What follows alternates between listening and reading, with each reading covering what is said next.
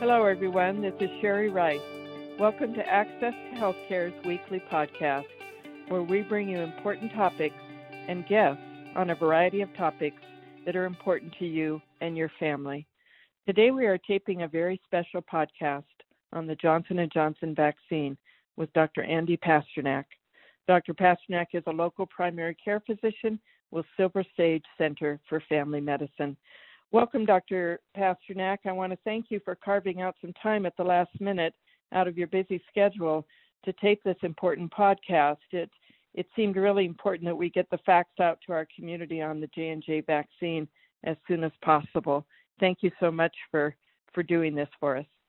I am happy to be here, and it's been the last week has been a lot of news, a lot of things to digest, and so I'm happy to try to get my perspectives on what's happening with this out to your folks. Perfect. So some things that we know. We know that the U.S.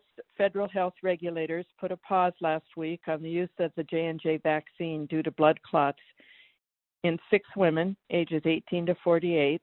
1 has died, and 1 is in critical condition. Since then, there have been 2 more, 1 woman and 1 man. 7 of the 8 have had blood clots in their brain. We also know that 7.4 million people in the U.S. have received the Johnson & Johnson vaccine with no serious adverse effects at all.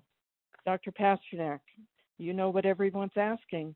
Is this still safe? So I do believe the vaccine is still safe. We have given the vaccine here in Nevada. There was one of the cases that did happen in Nevada. And I do think in general the vaccine is still safe. What we're finding, again, is there's this, started with 6 and now we're up to 8 people that have had this fairly rare blood clotting issue where they get a blood clot in the brain. And the interesting thing, 2 interesting things, they're also seeing this a little bit with the AstraZeneca vaccine in Europe. Actually, they're seeing it more with the AstraZeneca vaccine in Europe. Just because they've been giving more vaccine with that. And what they're discovering is that a lot of these people, the vast majority of these people, have a very specific genetic disorder that predisposes them to having blood clots and also predisposes them to having a fairly rare adverse reaction when we try to treat their blood clots. So I think what the FDA is doing makes a lot of sense. I think, what they really want to do is to make sure that this is just 8 cases, that it's not 16 cases or 24 cases or 100 cases. So I think in taking this pause, this will really give them the ability to kind of say, okay, how many cases of this are we seeing? The other thing that we're quickly finding is that typically when patients present with this fairly rare blood clot up in the brain, the typical treatment that we use for this is a medication called heparin, and heparin's been around a long time. It's a blood thinner. Interestingly, what happens with these people, because of this genetic defect, heparin actually makes their problem worse. And I've seen this with other blood clots. I've had a couple of patients that they go in with a blood clot, not necessarily in the brain, but a blood clot in their lungs or a blood clot in their leg, and we give them heparin, which typically fixes the problem. In this case, heparin's actually making the problem worse. So I think the other thing that is going to come from this is, for people in hospitals, emergency room docs, ICU docs, that if they see this problem, they're going to take a step back and think, okay, we may not want to use heparin in this situation because it might just be putting gasoline on the fire, so to speak. Well, the pause that we're talking about, what will they be doing during that pause? Will they be trying to figure out whether the vaccine is causing these blood clots, or will they be assuming that the blood clots is from the vaccine? I think at this point they're assuming that there is going to be some sort of relationship between the vaccine and the blood clots. Again, we've seen it in 6 or 8 cases. There's some debate. I've seen some debate online from some really brilliant people of, if you took 7 million people in general, would you see, 6 to 8 cases of this in 7 million people in general? And there's some debate of that may be a typical baseline baseline events in that many people. But I do think, again, because of what we're seeing with the AstraZeneca vaccine, which is a similar it's a different vaccine but uses similar technology, I think the FDA really wants to make sure that's how many cases are actually happening. What is the difference between the Moderna, Pfizer, and Johnson & Johnson? Why aren't we seeing this with the Moderna and the Pfizer? So the Moderna and the Pfizer vaccines are what we call the mRNA vaccines. So the way that they sort of create the immune response is it's this mRNA molecule that tells your body to make this protein, and then your body has an immune reaction to that protein. The Johnson & Johnson vaccine and the AstraZeneca vaccine essentially use a virus. It's essentially a cold virus or an adenovirus that is deactivated, so you can't get sick from it. But the virus, they use that virus to send the message to your cells again to start this immune response. So that's why, they, like I said, the Pfizer and the Moderna vaccines completely different technology, and we're not seeing these blood clots with those two vaccines right now. So what would you say to someone who's had the vaccine within the last 3 to 4 weeks? What should they look for, and how worried should they be? I think you just want to be more aware of what's going on. What we're telling people who have gotten the vaccine is, if you have a bad headache, if you have problems with double vision, blurry vision, if you are having issues with your blood pressure, if you're having, swelling in your legs, shortness of breath, then you want to seek medical care and you want to get some blood work done and get some testing done. Again, it's very rare. We're seeing it, as you said, it's 6 or 8 cases out of 7 million vaccine. But I do think it is important that if people have symptoms, they get appropriate medical care for it. So if the public shies away from taking the Johnson & Johnson, so let's say, and I saw Dr. Fauci on the news say that he thought there might be a decision by this Friday and that the Johnson & Johnson vaccine might come back on board with just some precautionary things about it. But if the public shies away from the Johnson & Johnson vaccine, will there be enough Moderna and Pfizer to vaccinate our population?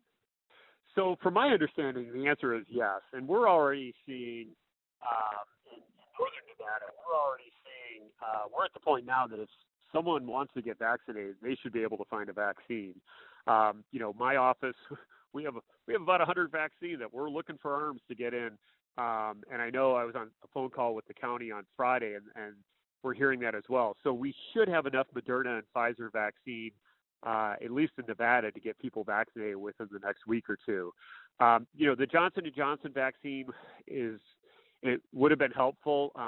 We were actually having some production. They were having some production problems with it anyhow. We sort of got a big first initial dose, and then there was a problem with the production in the lab where it was being produced. So some of the I think there was 15 million doses that that we couldn't use because of the production issues. So it would have been nice to have, because if we determine it's safe, it's nice, it's one shot for certain populations where you might have some difficulty getting them back for the second shot.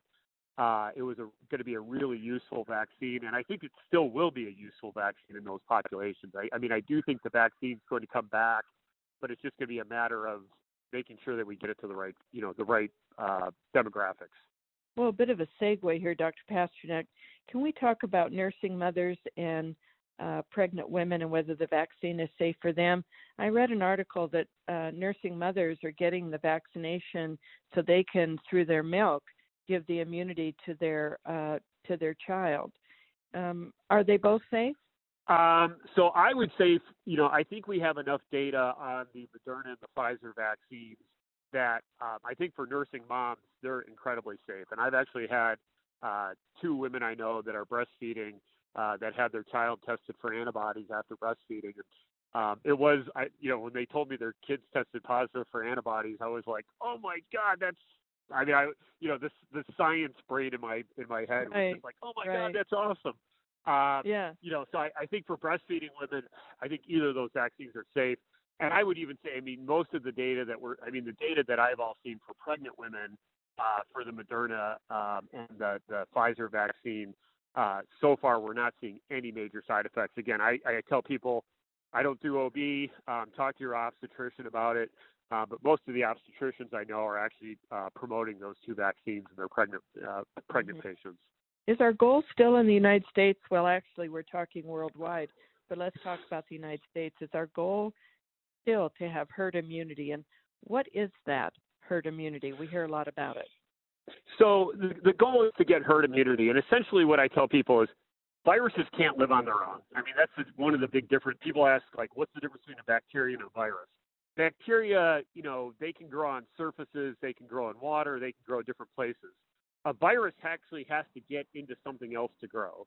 And so with the COVID virus, it has to get into human beings for it to replicate. It can actually replicate in other animals as well. But so the idea with herd immunity is that if that virus doesn't get into my system, it's got no place to replicate. It's got no place to multiply, and then I can spread it to somebody else. So the idea of herd immunity, I tell people it's a little like it's like a car and there's no parking spots. And so the virus kind of keeps going around, but it can't anchor anywhere. It can't get it. So that's the idea behind herd immunity, is that virus doesn't get into a place where it can replicate and then spread to other people. So that's what we're aiming for with this. And we have great data from other countries, Israel, England, Chile to a certain extent, where we're already seeing the benefits of this in terms of decreased deaths, decreased hospitalizations, decreased cases, because the virus isn't able to spread as easily. Well, let's go back to Johnson & Johnson for a couple more questions before we wrap this up.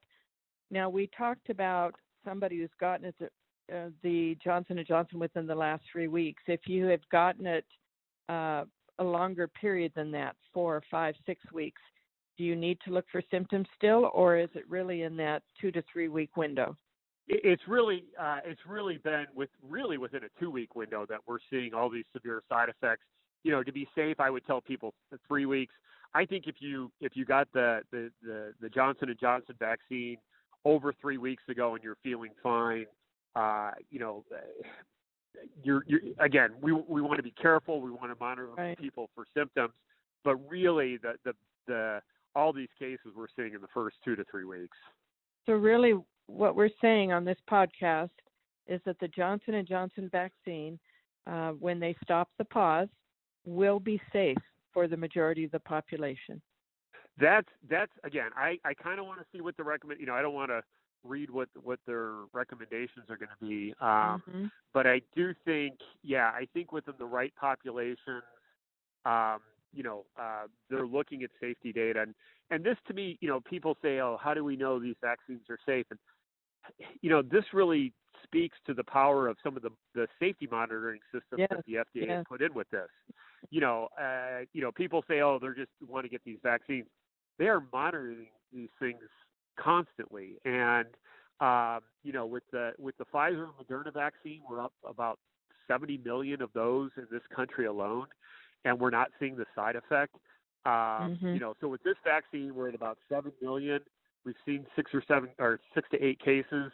We take a pause, we look. And so I do think that when it comes back, again, we'll continue to do safety monitoring. We'll continue to monitor it.